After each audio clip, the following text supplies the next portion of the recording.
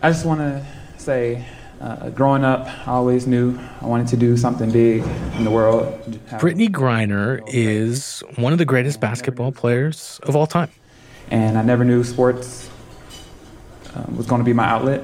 But, with sports, I have a lot of media attention and a lot of spotlight on me, and I'm able to use that. Universally acknowledged as one of the top 10 or 20 players in the history of the WNBA, and one of the 3 or 4 best players right now. That is Jason Rezaian. He's a global opinions writer at The Post, and he has been closely following the case of Brittney Griner, whose life has suddenly ended up at the center of a massive geopolitical conflict. She plays for a Russian team during the WNBA offseason. She was going back to Russia to begin that season last month in February, and was apparently arrested at the airport and charged with possession of drugs. Jason says that there's reason to be skeptical of those charges, especially given the timing. I think a lot of people will look at it and say, oh, wow, wrong place, wrong time. But I think that there's another way to look at this, that it was potentially premeditated. This is a high-profile American athlete, internationally known and admired with a large fan base, taken prisoner just as the arresting government was invading another sovereign nation that happens to be an ally of the United States. From the newsroom of The Washington Post, this is Post Reports. I'm Martine Powers. It's Thursday, March 17th. Today, we're talking to Jason about Griner's arrest. According to Russian state news, a court there has now extended her detention through May 19th, which will be 3 months after her arrest in February, and there's no indication of whether she would even be released then. The fact that she was in Russia at all brings up these issues of pay disparities in women's sports.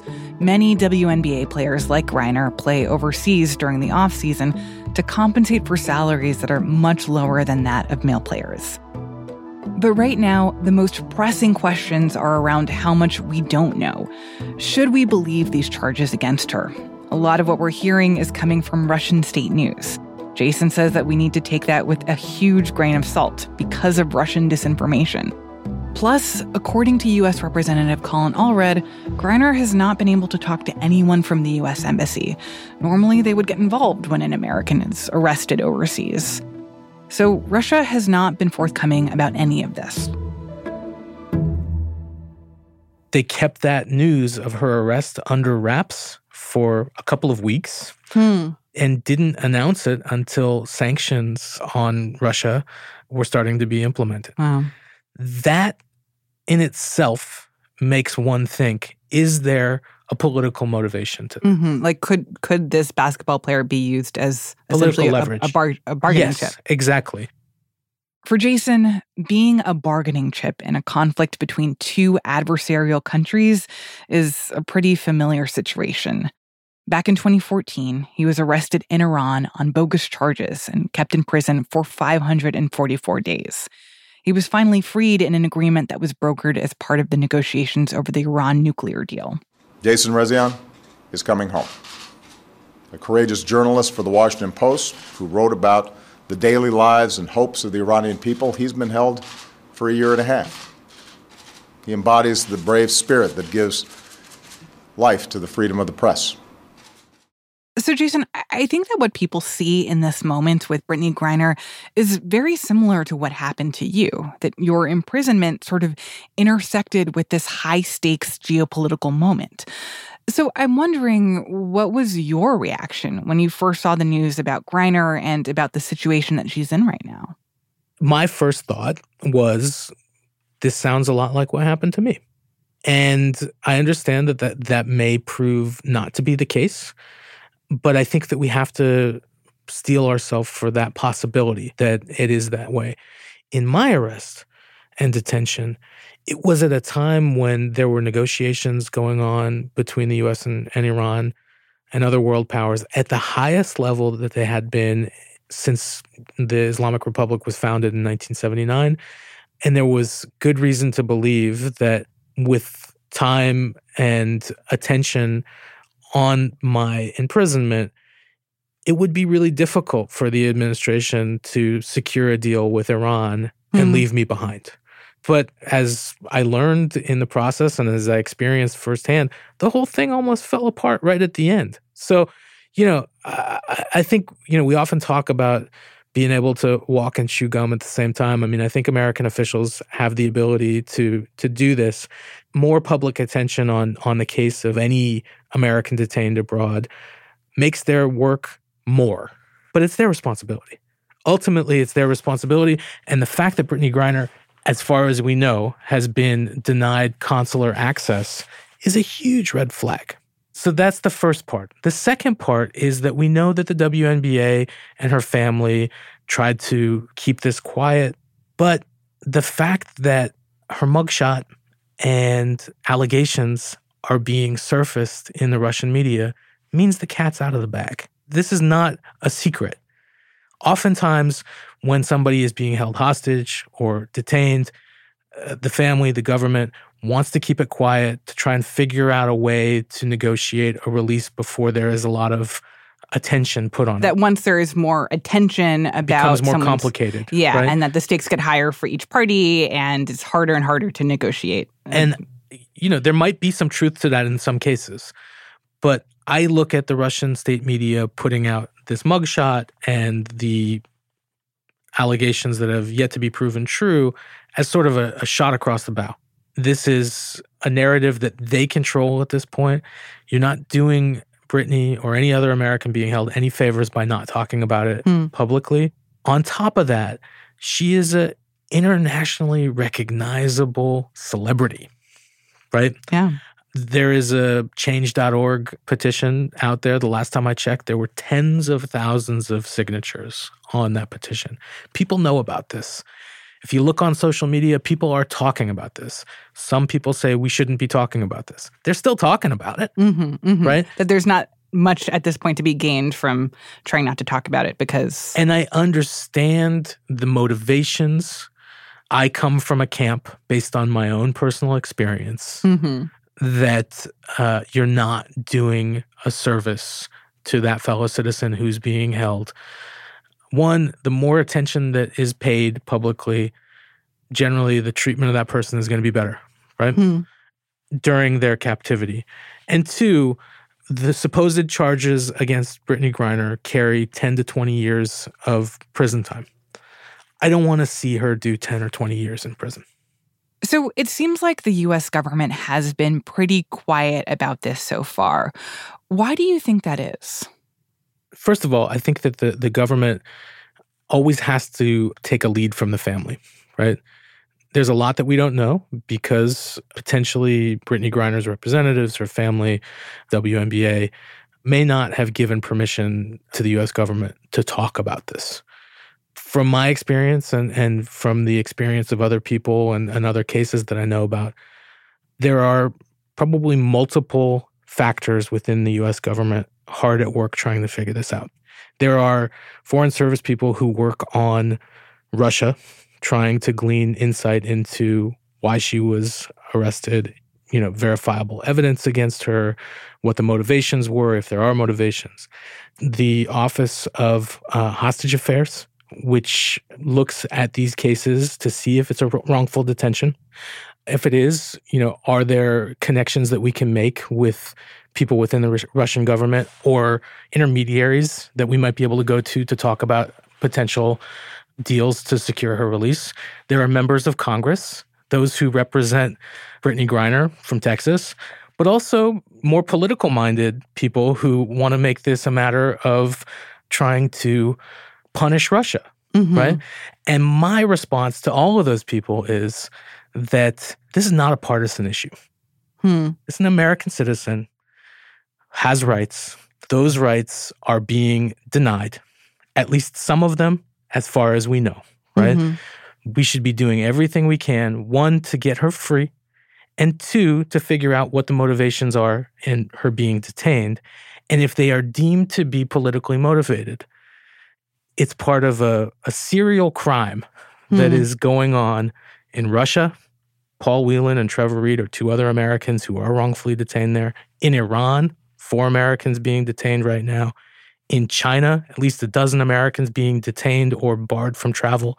Venezuela, 8 Americans being detained. I mean, the list goes on and on and on. And as long as we don't have deterrent capabilities in place to make hostage-taking costlier for those taking hostages than the perceived benefits, we're going to be dealing with this for a long time to come. What are the ways in which we could make it more costly? There are multiple ways. One, we have something called global Magnitsky sanctions, which are sanctions that can be used in a targeted way against officials who are involved in hostage-taking and other forms of terrorist activity. I mean, that's what this is. So what would that look like? Like the hostage? Seizing their assets, putting travel bans on them, and international arrest warrants. Right? And make it harder for individuals if they decide to take part in the process of imprisoning this person. And as these things become more aware in the public consciousness and are activated and used against perpetrators, it can become an effective deterrent against people who would be inclined to do this. After the break, we'll talk about what else lawmakers could be doing to help American hostages overseas. I'm not a member of Congress who doesn't believe that we should be focused on bringing home every American who is being held hostage and is wrongfully detained. It's more an issue of making sure that this is a priority for my colleagues. We'll be right back.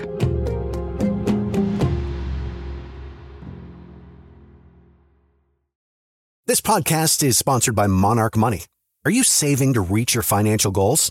Reaching those goals isn't just about getting more money, but by managing what you have. And the best way to manage your money? Monarch Money. Monarch Money is a new kind of finance app that's intuitive, powerful, ad-free, and takes the headaches out of budgeting. Try it free when you go to monarchmoney.com/podcast. Monarch puts all your accounts, investments, transactions, and finances at your fingertips. With a complete view of your finances, you'll gain insights on your spending and find new ways to save. Plus, Monarch lets you customize your dashboard, collaborate with your partner, set custom budgets and goals, and track your progress toward them. See why Mint users are turning to Monarch Money and loving it, and why the Wall Street Journal named Monarch Money the best budgeting app overall. Get a 30-day free trial when you go to monarchmoney.com/podcast. That's MONARCH money.com/podcast for your free trial. monarchmoney.com/podcast. So, Jason, you and our colleagues in the opinion section have been doing a lot of reporting on Americans who are being held overseas by foreign governments. And you've even worked on this documentary, and it's called Bring Them Home. It focuses on one family that's in this situation. So, unfortunately, what you found is that this problem is getting worse. Can you talk a little bit about what you've learned while working on this? Traditionally, hostage-taking was an enterprise undertaken by terrorist groups and criminal gangs. Governments were not really in that game over the last several decades. But also the hostages are taken by terrorist groups to do something really audacious, to scare people, right? And oftentimes, in those cases, the hostages are murdered in the process of being held. What we see with states taking hostages is people languishing in prison for very long periods of time, having to be subjected to kind of opaque and quasi-judicial processes that don't hold up to scrutiny or any international standards, and having to sit for very long periods of time until the U.S. government, and this happens to citizens of the UK, Canada, Australia, Western European nations as well, until their governments are able to negotiate a release. It's what happened in my case. It's what's happened in many other cases in the last 15, 20 years in an increasing way, to the extent that now there are 40-something Americans being held hostage by states and only 4 being held by terrorist organizations, right? This is a sea change. You know, in the post 9/11 and the early years of ISIS, it was the opposite.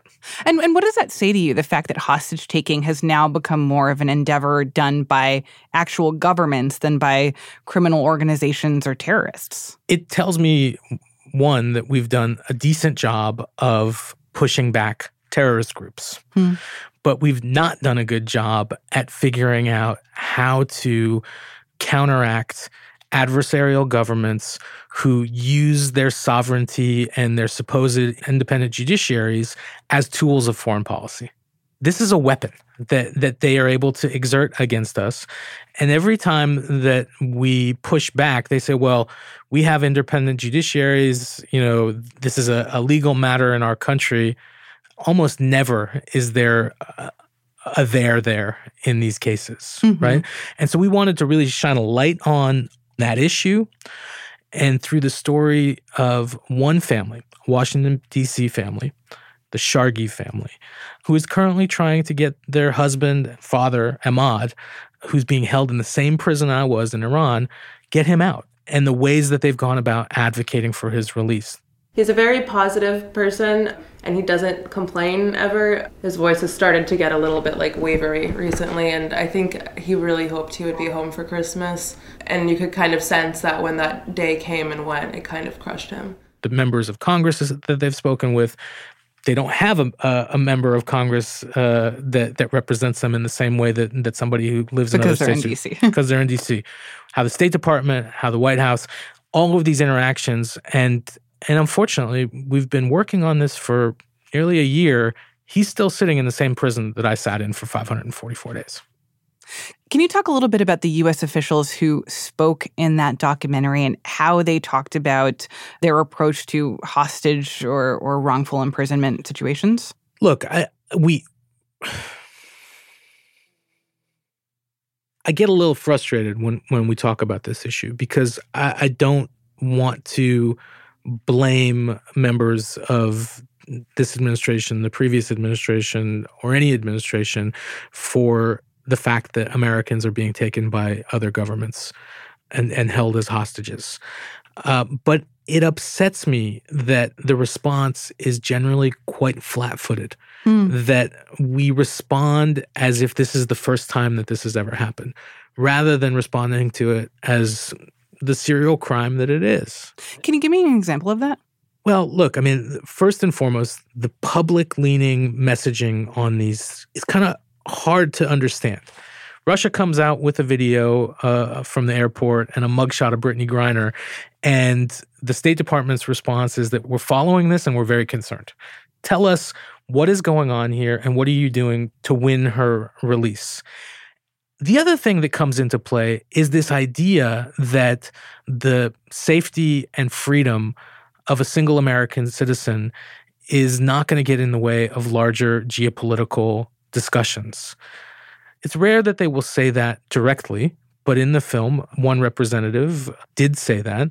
Are there limits on what we can do? Sure. There's not, we're not going to lift all sanctions on Iran for them to return hostages. That's not realistic. Are there lots and lots of creative things that we could do and ways that we can approach this? There's a lot here, and we ought to be thinking about all of it. Congressman Ted Deutsch, who I have enormous respect for, he has started a task force in Congress specifically around hostage affairs and trying to come up with an adequate deterrent for this. And I think what we're learning is that the U.S. government is slow to the party, with families of hostages. In February of 2021, he signed on to kind of communique with 60-something other nations condemning the use of wrongful detention in bilateral international relations. But even in just saying that, long term, you get away from the fact that what we're talking about is citizens being held hostage. Call it what it is. That there's a resistance to even say the word hostage. And I think a lot of that resistance comes from the government lawyers, right? They'll make the argument that, it's going to make it harder when we arrest people from other countries on charges that they might disagree with. I've been through a legal process in the Revolutionary Court in Iran. I've sued the Iranian government in American courts. I understand the distinction between what a real court is and what a farcical one looks like. And that using the term hostage rather than kowtowing to this idea of wrongful imprisonment, that is just part of the transparency around what's really happening here. Just be transparent about what's really happening, call it what it is, and condemn it for what it is. You know, I think this idea that we're going to upset the hostage takers even more, the subtle distinction between a state taking a hostage and a terrorist organization taking a hostage, and actually it's not that subtle. But, you know, usually the state taking the hostage is trying to get something in return. They don't want to keep that person any longer than they have to, right? And I'm not saying that we should be paying whatever concessions they want. But until we have deterrence, the only way to free Americans being held hostage is some sort of concession. But it's frustrating, right? Because I am a victim of this. I know what it feels like to be an innocent American doing my job in a foreign country where I have the right to live and I have the right to work and I'm doing it transparently. To be abducted from my home along with my wife, blindfolded, handcuffed, put in a van, taken to a prison, put in prison clothes, have mugshots taken, thrown in solitary confinement in a room with artificial lights that are on 24 hours a day. The only time that I come out is to be interrogated relentlessly about things that I didn't do. And to have that drag on for 544 days.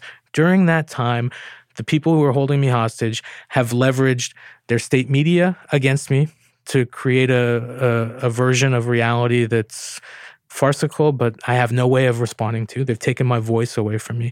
They're not giving me my right to legal representation. They're not giving me consular access to people who are responsible for my well-being.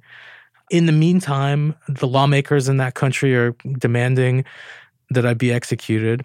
The foreign minister of that country is coming to the United States to take part in negotiations and further digging a deeper ditch for me by, in a murky way, saying there is a there in the case against me. I understand this. And this is an incredible abuse of power when an entire political system uses its different organs to attack and abuse one innocent person who happens to be from an adversarial country. I think we have to look at this in a way where, you know what? Yeah, we're going to stop. We're not going to be a party to negotiations that are hamstrung by the fact that you're holding innocent Americans hostage. But we're not at that point yet where we can make that kind of demand, unfortunately, because everyone looks at this hostage taking still as a bilateral problem. That theoretically all these countries could say, look, none of us are willing to participate in this negotiation until you free all of our collective hostages, of which there are many, but that's just not a decision that they're willing to make. I don't think it's a theoretical decision. I think it's a political one that needs to be made at very high levels of government. And if it's not made, we're going to see this happening more and more and more. There's 40 plus Americans being held hostage by states right now. What happens when it's 400? Is the U.S. government going to get involved in negotiating the releases of hundreds of American citizens who are being held hostage by? I'd like to think so. I kind of doubt it. And when that happens, are you and I going to feel safe getting on a plane and going anywhere in the world? I know I'm not. If you could talk to Brittney Griner right now, what would you tell her? If I could talk to Brittney Griner right now, I would tell her, first of all, to steel herself. This is probably a marathon, not a sprint. That she has the opportunity to be a friend to herself or an enemy. I hope she's not being held in solitary confinement. That's an extreme source of pain. It's a form of torture that no one should have to endure. If she is, that she can and will survive it. That there are much brighter days ahead of her. But most importantly, that people care. A lot of people care. I didn't know that for a long time. My captors were telling me the exact opposite, that they had reported that I had died in a car crash and that everybody believed it. That my family was sad, but they got over it. that the Washington Post hadn't done anything. All you got to do is look at the headlines and the paper and bylines that came out between July of 2014 to January of 2016 when I was released to understand that's a lie. That's not true, yeah. But I had no way of knowing that. So I'd love nothing more than to have the opportunity to be transported to wherever Britney's being held right now and tell her these things to her face. I'm hoping that efforts are underway and they're successful in securing a release. I just don't know if that's happening or not. Jason Rezaian is a global opinions writer for The Post. He's also the executive producer of Bring Them Home, this incredible documentary film about the fight to free Ahmaud Shargi from Iranian prison. It is fascinating and powerful and moving, and I really encourage you to watch. We'll have a link to the film in today's show notes and at postreports.com. That's it for Post Reports. Thanks for listening. This episode was produced by Jordan Murray Smith. It was mixed by Sam Baer and edited by Maggie Penman and Robin Amer. I'm Martine Powers. We'll be back tomorrow with more stories from the Washington Post.